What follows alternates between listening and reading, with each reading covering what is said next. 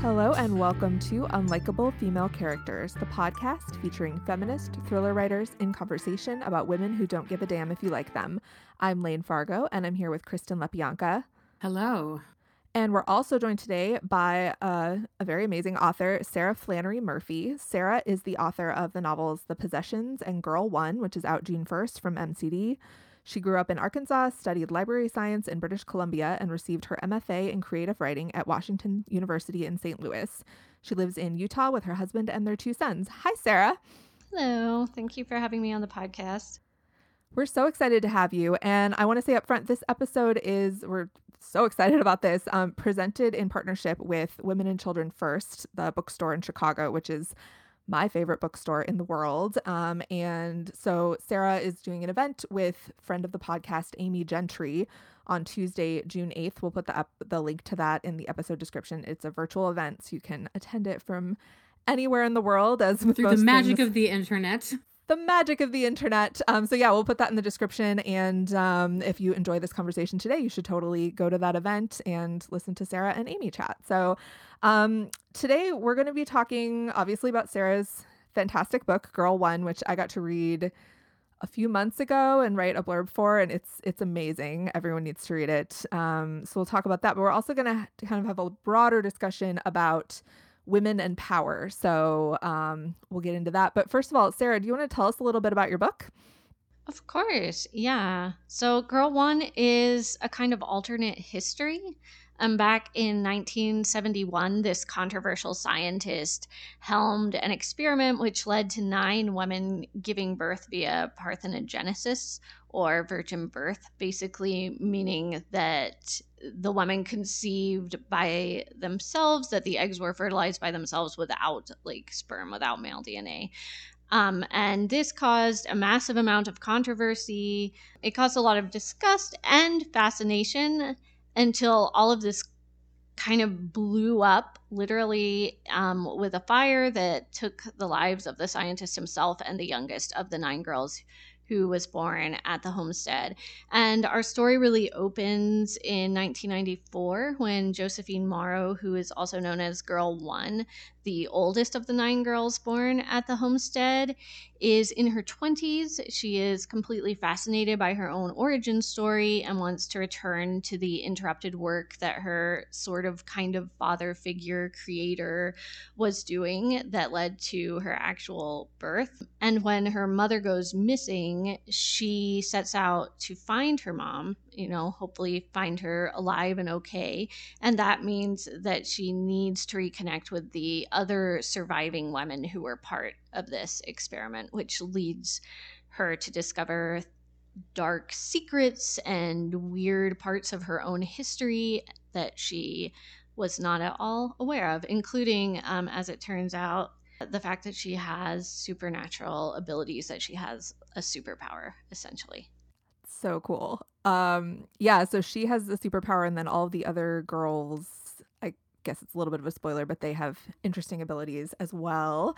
Yeah. I mean, what I found so interesting about this book was it's, virgin birth. It's like these women are giving birth without a man, which like the dream, right? That you don't need right. a man. But then because it's this male scientist who created this technique, like he gets all the credit, and he's this sort of, I mean, he is controversial, but he's this godlike figure. So it's like somehow the penis still gets all the credit. Wouldn't it just be that way? Typical. Yeah. Totally. Mm-hmm. I think one of my characters says that at some point, that even though there were no fathers involved in their birth, it was still all about him and his acclaim. Which I read the autobiography of Louise Brown, who was the first. She was the result of the first successful IVF procedure, which was only in 1978, which is nothing at all. It's so recent. Wow. Yeah. That's crazy. And now I know it's so commonplace now, but back then it was really controversial. It was really under wraps. And it caused a pretty big uproar, actually. And when I was reading it, I was just really struck by how much the focus was on the researchers, the doctors who overlooked this procedure or oversaw it, not overlooked it, And it was just really striking how the mother who went through this was kind of ignored. Like, she was putting an amazing amount of trust into this medical procedure that hadn't been tested at all, and it was going to impact like her very body. It was going to have this massive impact on how her family looked in the future. And I was so interested to see how she was kind of a footnote in this whole story, which was kind of what I was trying to do with Dr. Bellinger as well, in the way that he's still like just standing there at the center with like all the spotlights pointing right at him, and the way that Josephine has to stop and look and be like, well, I've been complicit in that too, and like, why is this the case? Yeah, the women are they're like treated as vessels almost, like they're Yeah. just the body. And isn't that also incredibly common in all sorts of scenarios? Yeah. Right. So what else like inspired this book? Was it mainly reading that biography, or like was there something else that was the spark of the idea? I actually didn't read Louise Brown's autobiography until really late in the process. Oh, cool. Okay. But it was an amazing thing because I could have read it and been like, wow, I got everything wrong, which would have been a very good lesson to me to do my research better. But I actually ended up validated in kind of doing my research late, because so many aspects of her experience kind of tied into what I had already written. Like, people were sending her weird letters about how she was a freak, and like there were tabloid pieces about how she had supernatural powers, which I thought was Oh my so gosh. interesting, because it's like we mess around with reproduction even in a way that I don't really feel like IVF is that different or that invasive. Like, it's just a slightly different way to get to a process that's pretty established. But even that much was like so threatening to people. But the original spark of the idea, I've had it in my head for a long time. I took a really weird course when I was in my early 20s.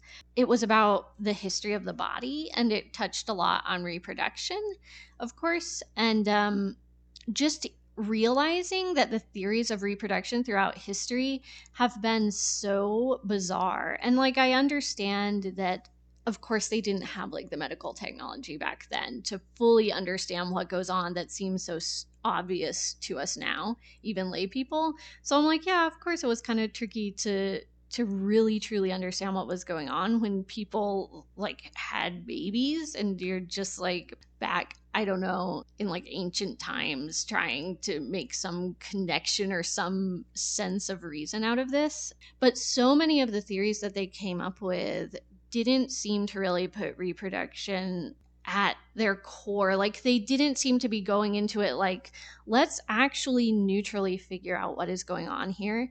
It seemed to be more like, men must be the most important part of this process, right? And like, how exactly are men the most important part? And that led to such weird theories. And there was one that was like, fathers are the ones who give the child its humanity and like its kind of soul. And like, if a woman has ideas on her own and is kind of unruly, she could conceive on her own, but the child, since it wouldn't have been made appropriately human by a man, would be like a monster. And over time, I just took that idea. At first, I was very focused on like, ooh, like a monster, as in like werewolves and vampires and witches, which I kind of reference a little bit. But it seemed like such a cool idea for a more superhero-based narrative than like monsters. So in the end, I kind of went in that direction with it, which hopefully worked out. Wow. So the soul comes out of the penis. That is Yeah. a new one for me. Right. It's pretty on the nose. It's a pretty flattering interpretation of what goes on for men, and not flattering. Like, the power to create new life is something that, I mean, I'm not going to say only women. Obviously, there are, Yeah, trans people, non-binary definitely. people. Like, I don't want to speak in Yeah. the gender binary here, but like historically going back, the perception was like only women have this power to create, and men are very threatened by that, and they want to control it in any way that they can. And there's a lot of like, they want women to have lots of babies, but like not like that, or not like these women, or Yeah. not like they try to Right. put a lot of control around this thing that like we really only need them for one part of it, and then like they can fuck off. Right. Yeah, yeah. There was somebody who was, and I cannot remember who the guy is because I have all these names like swirling around in my head, but he was experimenting to see if he could create like a fully formed fetus, like have a successful pregnancy or a successful gestation, I guess I should say, by like putting sperm in a bottle and then like putting the bottle inside of fertilizer. And I was like, are you kidding me? Like, you think women can just be replaced by like literal shit? It was so upsetting to me. I was like, I know you're just experimenting and playing around, but I think, you know, women or like people with uteri are doing like a lot of the legwork here. Yeah, like was that experiment in good faith? Come on. Yeah, buddy. right. I know. I was pretty heated up by that one. That is so interesting, and you must have just done wild research for this. Like, Oh my I can gosh, imagine. yeah. Yeah, it was interesting, a little maddening, but at least I got to pour it all into a story that kind of poked holes or like poked fun at them a little bit, which was satisfying. hmm Well, we're going to talk in this episode about women in power. So I think we'll definitely talk about a lot of characters who have like superpowers, like the women in your book. But we can just talk about other kinds of power for women too. As I was preparing for this episode, I was thinking a lot about this idea of like we talk about women in power. It's like something that women don't typically have that we have to take, or for it to be like bestowed upon us. Like the whole idea of women's empowerment, like we don't have it, so we have to get it somehow. I just kind of kept chewing on that. Or maybe I'm still salty about, I got this Kirkus review for my last book where they said a man, I'm sure it was a man, said I undermined my book's argument for woman power by like making all the men in it terrible. And I was like, okay, cool. So Oh just been thinking no. about this since then. Like, woman power is such a condescending term. It's like not girl power, but I Yeah. don't even know. Yeah, woman power is like worse than like girl power, which is It like is. pink and purple and sparkly. Like a woman power is just like, ugh. Ugh. It's like when Yeah. people say females, that's how it feels. Yeah. Yeah. That Yeah. feeling like you need to take a shower after someone's like females. Yeah. Ugh, yeah. So yeah, like the idea of stories about strong women are so often about a woman having to obtain power, Mhm. not about her exploring her power, whether that's a superpower or if that's just like, regular everyday real world having power over something. Like it's not about exploring that so much as it is like how did she get it, or how did she scheme to get it in many cases, or how did she, uncover the truth about herself. Whereas the stories of men in power are so ubiquitous and just everywhere, and in every story basically is a story of men with power. It's never about how they got it. Like they've always just had it. They could be afraid of losing it. Yeah, Yeah. exactly. Yeah, I found myself, we'll get into this more when we're talking about specific examples later in the episode, but finding that a lot of the more heroic female characters who have power, obtain power, they're sort of reluctant about it. Like if they have, whether it's actual like magical powers or some sort of political, social power, if they're a good person or a likable person, they're reluctant to use it. They try to like avoid it or like be, oh no, not me, like I don't want to have this kind of power, but then they come to embrace it, and then the women who are villains are like actively seeking the power or like abusing it or something like that. So it almost seems like there's something to that, like in order to be a nice lady you can have power, but you have to like not seek it. Like if you accidentally get it, then maybe if you use it to help Yeah. others, it's okay. But Yeah, it's okay if you have it, but you have to mostly not use it unless it's in the service of the greater good only. Lots of stipulations on that power. so many rules, you just can't win. No. Yeah, it was tricky writing the book, trying to make sure that each of the main characters, the ones who we see on the page a decent amount, dealt with their power in a slightly different way, without being like super spoily. Kate was somebody who felt that it was just like very matter of fact and was, she wasn't even overly curious about how she had it. She was just like, yeah, of course I do. And there's another character, Isabel, who just like very much embraces it and hopefully is portrayed in like a positive light, because I definitely really love her as a character. And Josie, I think, kind of has to come to terms with it a little bit, but I definitely worked through the drafts to make sure that she was really using it in a, I mean, I'm sorry to say this, but like in a powerful way, and not like kind of underselling it or not allowing herself to enjoy it. I wanted it to have like aspects of a revenge fantasy. Yeah, it's so hard. I don't want to give spoilers either, but the Yeah. scenes where she's learning to use her power are so great. I was just cheering her on the whole time, even though Oh, she's I'm doing glad. some not so well. I don't know. I think she was totally justified and has never done anything wrong. But like some people might think she goes a little too far sometimes. Could never be me. But those scenes are really great. I'm glad. Yeah, it was tricky to write her and not have in my head all these questions of like, well, if I make her do this, are people not going to be on her side? And like, do I care if people aren't on her side? Or do I didn't want her to be like a character who felt hesitant or held back or like constantly glancing over her shoulder at the reader to make sure that she was like doing things that they approve of. Hmm. Which I also can find myself doing as an author, like glancing at imaginary readers for their approval. So I had to make sure not to like pass that on to her as a character and let her feel bolder and make decisions that I wouldn't necessarily make, but that I really, really enjoyed seeing somebody else make. Oh, that's such a good point about looking over your shoulder at the reader. I Yeah, feel like your definitely. first book, you don't do that as much because you don't know any better. And then, like, each book afterwards, you're thinking about Yeah. those people and what they're going to say.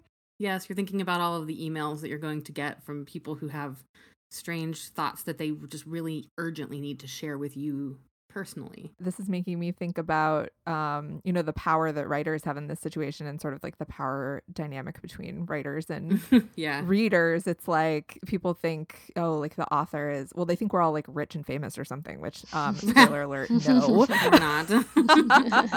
But kind of our only power in the situation is just to like not read it or not respond. Mhm. It's definitely not okay for us to get angry with them and get in a fight with them. Except that one lady who like stalked her mean critic and now Oh got a God. book deal about it. That worked for her. Yeah. Ugh. Well, it's interesting because like there's this whole like the different schools of thought about like are readers the like customer of the author? Do authors owe something specific to their readers? Like, Hmm. George R. Martin, is he ever going to write those books? Who the fuck No. knows? Does he does he owe them to anyone? I don't know. And then there was also like, a couple years ago, a really big kerfuffle about the thriller writer Chelsea Kane and comic book writer Chelsea Kane, who had some thoughts about that. It was her take that she doesn't owe anything to the readers, and it was like very controversial to say that, but it's like I see where she's coming from.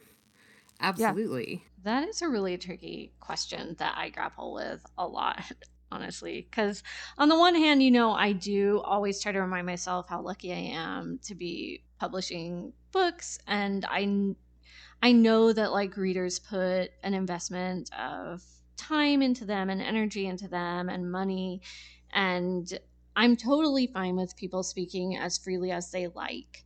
Oh, of course. Yeah, where I don't see it, but then there's like that blurred boundary, and I don't know if it's different now because of social media or just how like close and immediate people feel. I would be curious to research like how people dealt with readers, in the 1800s. I don't know. Or even just like before social media was common, which you don't have to go back that far, nearly that far to see that. Angry handwritten letters. Yeah. It's like you would have to go to a lot of effort to send someone an angry handwritten letter back in the day. Like, I mean, when we're in whatever system that we feel powerless in as people, we like lash out in different ways. Like another mhm. thing I was thinking about in relation to this topic is when women don't have real power institutionally, otherwise they will sometimes resort to like taking power in whatever way they can, like the, mean girl sort of behavior and manipulation, using their beauty as a weapon, that kind of thing, all that great stuff that we talk about Yes. on this podcast all the time. But it's sort of, it's not real power. And I think that's true of the way people are on the internet too. It's like we're all so frustrated at everything that's going on in the world, and we can't influence it. We can't solve climate change, and we can't stop people from bombing other people, and we can't end the pandemic. So we just like yell at each other on Twitter about stupid shit. Yeah. And it makes us feel powerful for like 1 second, but then it's over. Yeah, it's interesting that you mentioned like using feminine wiles as a power, because for a lot of history, that was really the only kind of power that women had access to. Yes. Like, so it's sort of like when we see it now in our modern world where things have theoretically improved, we kind of frown on that. But like for such a long time, like that was it. That was what you had. You had your charm. And I think that's so entrenched in everything that we think and do that it just like it comes out in characters of in books written by men and women. Your charm and your beauty and your fertile womb could be married off to the highest bidder. Yes. Well, should we talk about some examples? What do you guys have? Well, I want to talk about Captain Marvel. To be clear, I really did enjoy that movie, so I'm not hating on it. But I feel like she's an example of like a character who like she has like ultimate power. She is like unable to be defeated. But for most of the movie, she doesn't even know that because of, stories that men have told her. Yes, exactly. And she's been told to, control your emotions. And that's how they taught her to sort of control herself so that they didn't even have to control her. But the issue with that movie, I feel, is there's like so little characterization, and she's not even really curious about her power. And maybe that's not such a problem, because maybe that's the movie's way of having it not be an origin story, but at the same time it is an origin story. So it's like complicated. Yeah, that's true. She is sort of she doesn't have like as much of a personality as certainly some of the male Marvel characters get to have, like Tony Stark or whatever. Like she's a little bit, and they portray her as like she's this soldier who's living on this alien world. And it is sort of, we did that episode when was that, last year, about the strong female character. Yeah. And that sort of thing where she's not super emotional. She's not she just like kicks ass and doesn't like get emotionally involved. Right. She falls into that a little bit. Yeah, and I think that like it does characters such a huge disservice to have it be like power equals not being emotional, not getting involved, because there's like absolutely nothing that prevents you from kicking ass while also crying. Like it's just like John Wick did it. He was so sad about that puppy, and then he just killed all those motherfuckers. Yeah, for sure. I don't know if he actually cried, but like in his heart, he was crying. In his heart, he was definitely crying. We were all crying. I bet if we rewatched that, I think amid all of the splattering blood droplets, there would be a tear or two. I mean, Keanu's a very emotionally sophisticated man, so I believe that. Yes. And such a gifted actor as well. Sarah, what about you? What examples do you have? I was thinking a lot of and this is like I feel really, really conflicted even bringing Buffy up, because let's do it. I don't have like the greatest emotional connection to Joss Whedon. Like I feel very, very conflicted about him, and some of the things I have learned since I loved that series have not been amazing. But when I watched it, I feel like I was so just caught up in like, Buffy herself, that I still, regardless of Joss Whedon, like I still kind of have a separate connection to her, I guess, as a character who has kind of taken on a life of her own.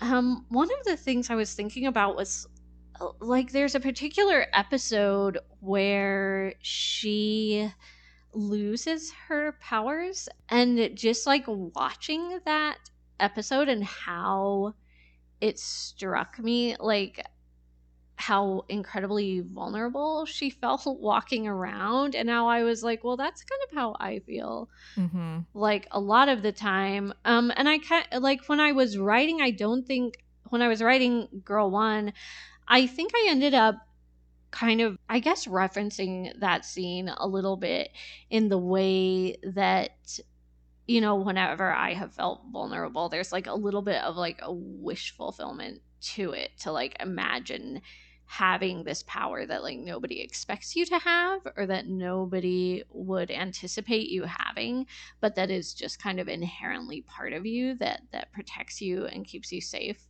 So in some of the scenes, like where Josie first finds out that she has her power and she's just in a really vulnerable situation, and then it's just like, you know what, no, and is able to fend that off. I kept on thinking about that scene and how much it impacted me when I first watched it. And like, it sounds sad to say like wish fulfillment fantasy, because being able to feel at home in the world and to feel unafraid and to feel trust in yourself and the people around you shouldn't be like, oh, shouldn't be something that's like wish fulfillment. But I often feel like without even thinking about it, I modify my behaviors as a woman, to keep myself safe.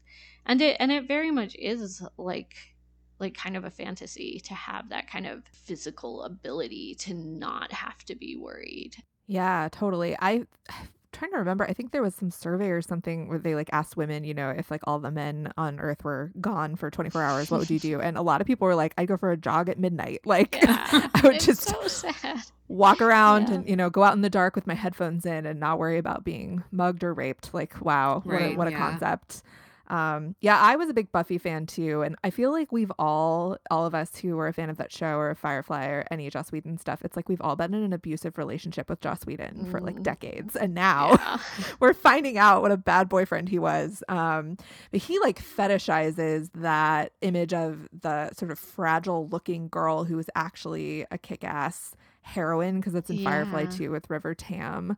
And I think that's such an interesting, I don't know, it's like an interesting archetype, and it is a really potent power fantasy. But for him, I feel like he's getting off on it just Yeah. a little, no, a lot. Yeah, a little. Yeah, that's a really good point. And that's why it's hard to return to it now and look at it through that lens and be like, well, now that I'm older, I'm a little bit less taken with some aspects of it.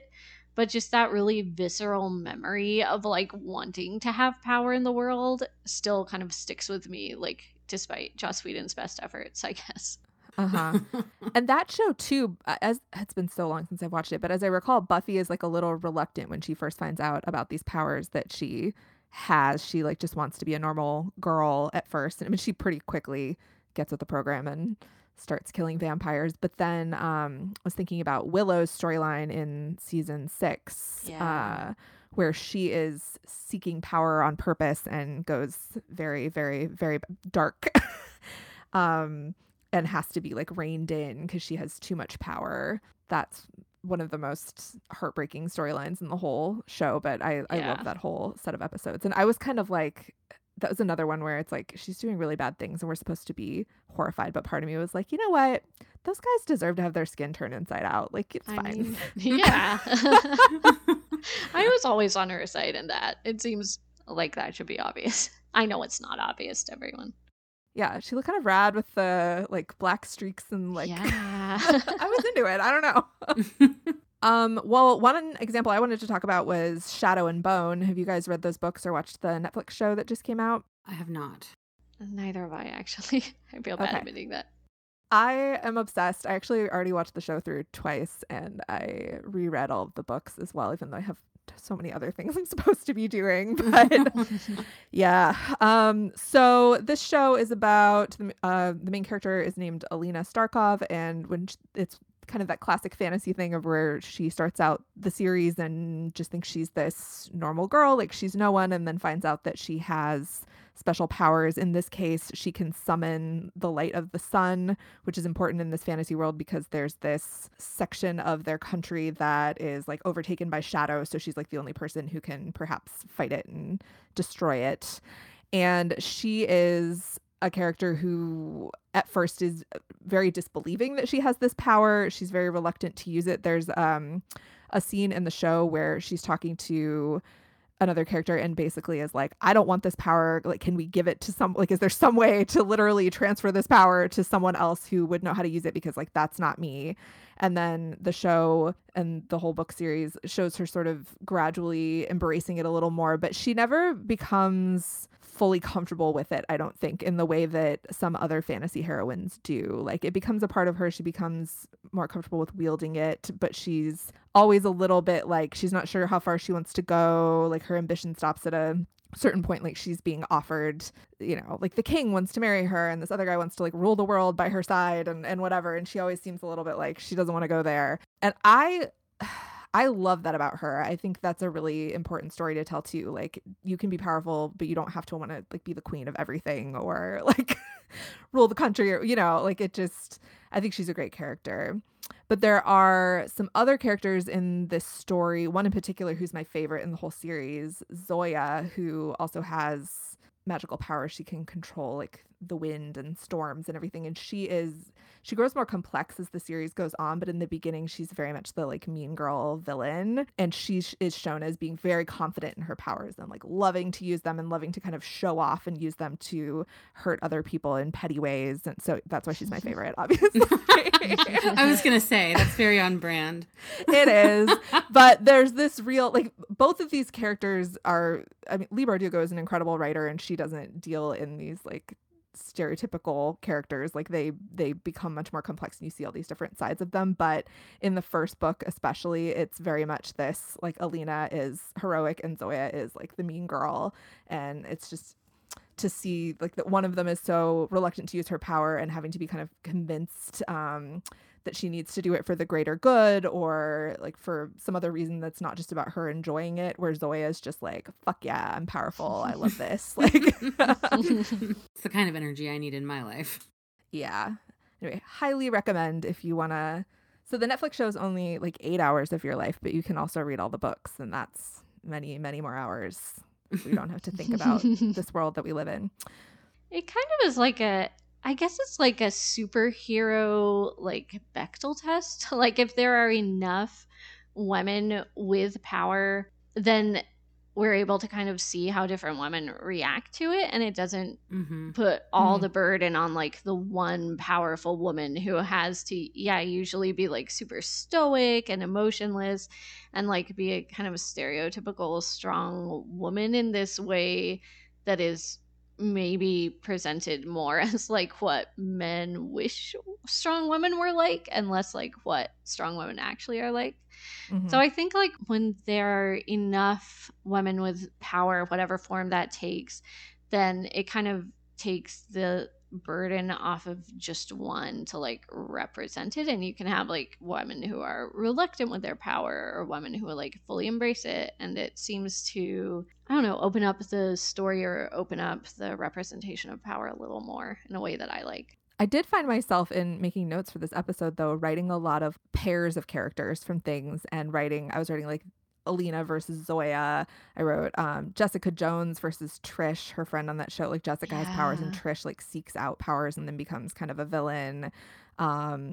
Valkyrie and Hela in Thor Ragnarok, same thing. Like, Valkyrie's really reluctant to embrace her power, where Hela is like coming in and taking over. So I found that interesting that was where my brain went to write down these pairs of characters and like put them in opposition to each other almost in my notes. I was like, what's this about? This is not like not really how I wanted to approach this, but interesting that that's where I go. Well, I think that to some extent, movies like that are like sort of telling us, well, there can only be one woman with power, so of course it's going to be a battle for it. Like, so we can't actually have this utopian society of multiple women with power, so we can experience the full breadth of it. It's like a cat fight battle to the death. I mean, that's so true, though. Like, if you think about in business, in politics, everywhere, you know, women are told, and it's getting better, obviously, but like we have a long way to go, but told like there's only one spot or there's only one, and it's even worse for people of color.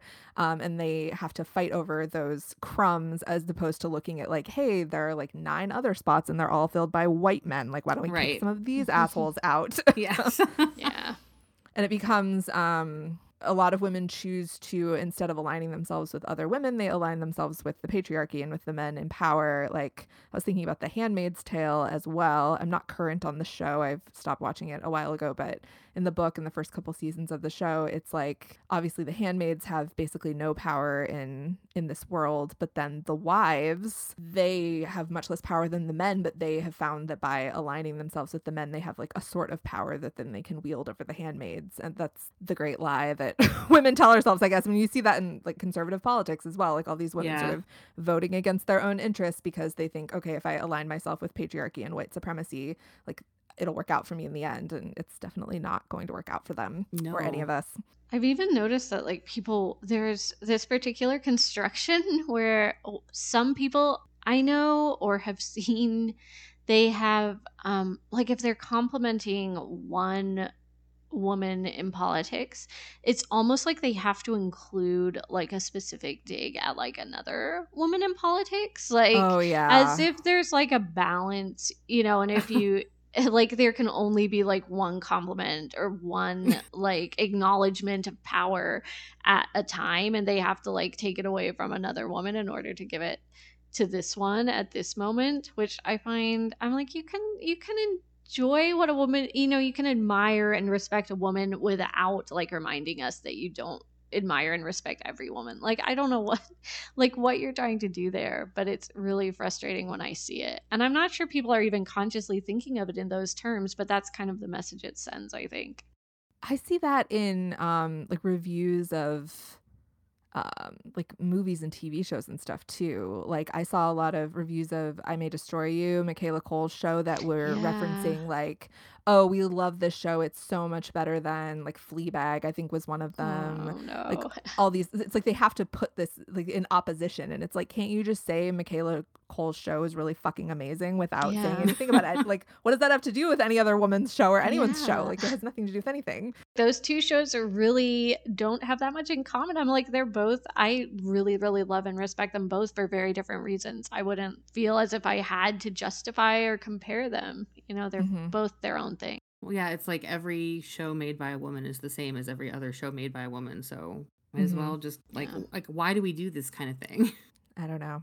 One superhero movie that is that I just watched recently and that I actually discovered because I was looking up a very specific term in Google, which was like matrilineal superpowers, because that was the way that I have it working in Girl One. I was trying to think of more examples of supernatural abilities or magical powers being handed down specifically by the mother. Like I thought of Darth Vader, which wasn't like perhaps the best example for what I was looking for. But there's a movie called Fast Color. I don't know. Oh, I love that movie. Yeah. And I love it. It's so different from, I think, stereotypical superhero movies in a way that I think is just really cool. Not that I don't love stereotypical superhero movies as well, but I think there can be so many different types of stories told with that like basic premise, and seeing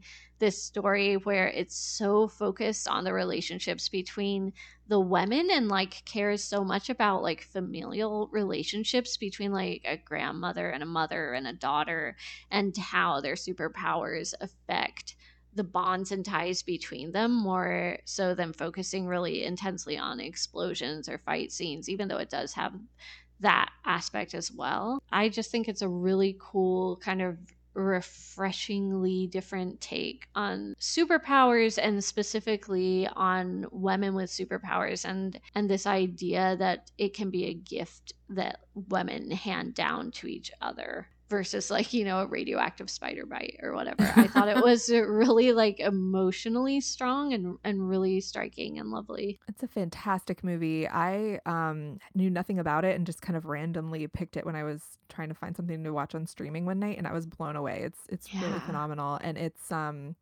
another one where like her powers kind of seem like a curse at first, and then she learns that they're not what she thought, and the connection to the family and everything. But it's now I want to watch it again. I haven't seen Why don't it. more people know about this movie? When is it from? I'm Not looking too it up. long ago, like 2008. 2018. Oh. Yeah.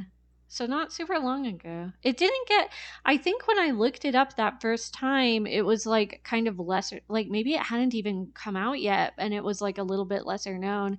And I've seen more and more people bringing it up, but I don't think it's gotten like a huge amount of buzz, which I think is too bad because it's really like kind of an underdog movie that I think is that a lot of people I think would really really love if they watched it.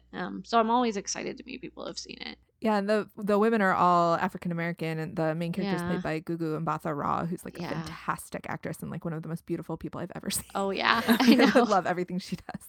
Yeah. Yeah, Fast Color, so good. Thank you for bringing that up. Yeah, I'm gonna have to watch that ASAP. That sounds awesome. Yeah, and it's a nice take on women in power too. I think cuz yeah, she does kind of carry the burden of it at first and is like very distressed by it, and I mean she's literally like on the run because there are people who want to use it for themselves. And it's presented in like a kind of negative light from her perspective because yeah, it's this thing she has that makes people hunt her down and doesn't allow her to live the way she wants to. But I think the way she comes to terms with it, specifically through her family bonds, like passing down through generations of women, is handled so wonderfully. All right, so another example I wanted to talk about is which because it's compared to your book a lot, Sarah, is Yeah. The Power by Naomi Alderman. Kristen, have you read that also? I have, yes. Yes. So in this book, women have, it's been a while since I read it, but they have like electrical powers, right? They can like Mhm. Yeah. electrocute people. And it's this world where like women have power over men because they're like physically dangerous and they're kind of abusing their power in some interesting ways. Yeah. Yeah, it's an interesting book because I think you can read it and have like such intensely different reactions to it. I think when I first read it, I was just like I do think it's a very feminist book, but I just had such a strong reaction like, oh, you know, this would be kind of amazing to be able to rebalance and to not feel quite so physically vulnerable in certain ways. But it also I think it's like a pretty subtle book, or like it's a book that takes different stances because like you said, Lane, the women really do sometimes completely abuse their power and it's harder in those cases to feel as excited by it. And it kind of made me grapple with this. I think there's kind of maybe a sense that like if women did have this physical power that put them not even at a balance with men, but like more physically powerful, like would they essentially become as oppressive as men have been historically? That's what the men are afraid of. Yes. Yeah. Yeah. I'm like, let's Exactly. test it out. Let's find out what happens. Yeah, right. And I really like exploring that too because I don't love depictions of women as being like inherently more virtuous. I find that like A, unrealistic, and B, like really infantilizing and weird. Mhm. So, you know, I do really enjoy seeing a depiction of a world in which maybe women take back power in ways that aren't great because women are complex and flawed and we might make weird decisions as a group if we had this ability. But I don't know, a little part of me is like is curious to know how it would really play out or like what kinds of decisions women would make in reality if we had this ability, or like yeah. So obviously I've had like a lot of thoughts about it since I read it, which I think is like a real strength of the book that you can read it and just go back and forth and look at it from all these different angles. Yeah, I think that it is a very interesting question, like how would it actually play out? But at the same time, the world that we live in is so far removed from that where like it would be enough if a woman was allowed to just write a book like this without people asking what would happen if an author wrote a book about men having power, you know? Yeah. Yeah. So I really I don't know. I really do love and respect the book. I struggle with that kind of stuff too, because I mean, I like to write books about women behaving very badly and abusing power in various ways. And I'm always kind of like asking myself, not that I'm writing for, like, my audience is certainly not men like this, but there are certain men who would read something like that and to be like, well, see, women are just Yeah. as bad as men. So, like, women are Yeah. bad too. Like, women assault people, women kill people, women, and it just. It Yeah. gets very tricky as a writer. It does. You know, exploring dark motivations is some of the most interesting stuff you can do as a writer, but it's like when you pit two female characters against each other, for example, that's where some really interesting stuff can happen. But is that just playing right into their hands of people who are like, see, Mm, you know, like it's Mhm. it's yeah. very tricky. But we can't make the women all nice. No. Yeah. I think that really clarifies like some of the reaction I had to it, really hearing both of you say that. Cuz it's like that fear, yeah, it's like that fear of worrying that people will misinterpret it and will use it like this theoretical situation as proof Yeah. that women are like unethical and therefore what's the point of granting them power, which is like a terrible Right. response to have. But I mean, I've seen people say things like that, and I think that might be like why I am not always sure how to react to it, because it's like you want to have the freedom and the space to let women make terrible decisions on the page. You want to like let them be villains, let them be flawed, let them be unlikable, of course, but like there's always this nagging voice at the back of your head, like, is this going to be used against me, or is this going to be used as proof of something? Yeah. Which I don't know that people writing male characters really have to worry about, or men, I guess, writing male characters have to worry about as much or at all. I think we've talked about it on the podcast before, but there's this sort of thought where people seem to forget, like when you write a novel, you're writing a story. It's fiction. It's not an endorsement of the behaviors contained inside of it. You know, Mhm. like we're trying to use storytelling to explore different issues and points and ideas. It's not like the story about murder is I wrote it because I love murder, you know? Like Yeah. that's not You how love murder. Come on. Okay, fine. I love murder, but that's not why I write about murder. It's just like it's like I don't know if male authors have the same, like if people are like why, you know, like Lane, you were saying, um all of the male characters in They Never Learn are so terrible. So, you know, is this really what the author thinks? Well, I mean, kind of, but also no, of A course little. not. It's a story. Yeah, it doesn't have to be a sweeping statement about all of humanity. Right. Yeah. It's just like a little slice of, you know, your point of view on this thing. It's not like this is my personal philosophy and I celebrate all of the behaviors contained inside this work. People get confused about that. Well, this has been such an amazing discussion, Sarah. Thank you so much. Thank you. Can you tell us a little bit about what you're working on now, maybe? Yeah, of course. I'm working on a project that is a little bit more autobiographical in some ways than either of the two books that I've written in the past, which is both really, really exciting and slightly scary. I mean, by autobiographical, I still mean it like has like a dozen layers between me and the story I'm telling versus like 2 dozen. But it takes place in the Ozarks, which is where I grew up, and it follows a group of friends who discover houses, like a string of houses that have strange abilities that kind of affect whoever enters them, and follows this dual timeline between what happens when they're teenagers and what happens when they reconvene, you know, many years later after Ooh. many terrible things have happened. So it's still about powers, but this time the houses have powers. That's so So spooky. I I've love Yes, I kind it. of love it. shifted it. Thanks. Yeah, Well, I it's been can't fun to wait to write. read that. Oh, thank you. Could you tell us where to find you on the internet? Yeah, of course. I'm on Twitter as Sarah FM Radio, all one word with no characters or anything in there. On Instagram, I'm just my full name, Sarah Flannery Murphy, also with no characters. And those are really the only two places where I'm interesting or active. And my website. Yeah, my website is also sarahflannerymurphy.com. Not quite as interesting as the other two, but it's there.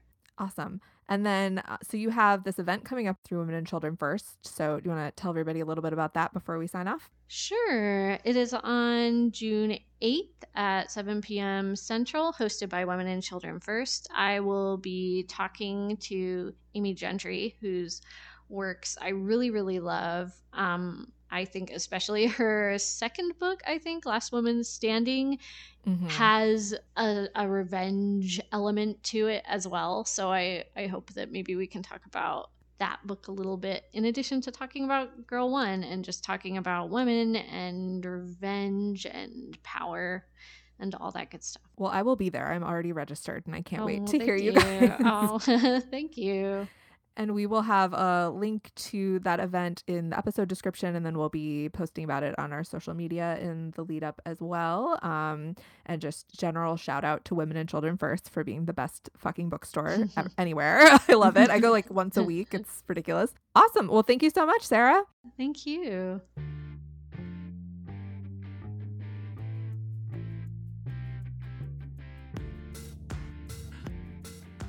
That's it for this episode of Unlikable Female Characters. Don't forget to subscribe, and you can also follow us on Twitter at UnlikableFCPod for updates, book recommendations, and angry feminist rants. Our website is unlikablefemalecharacters.com, and we're also on Instagram at UnlikableFemaleCharacters. Thanks for listening.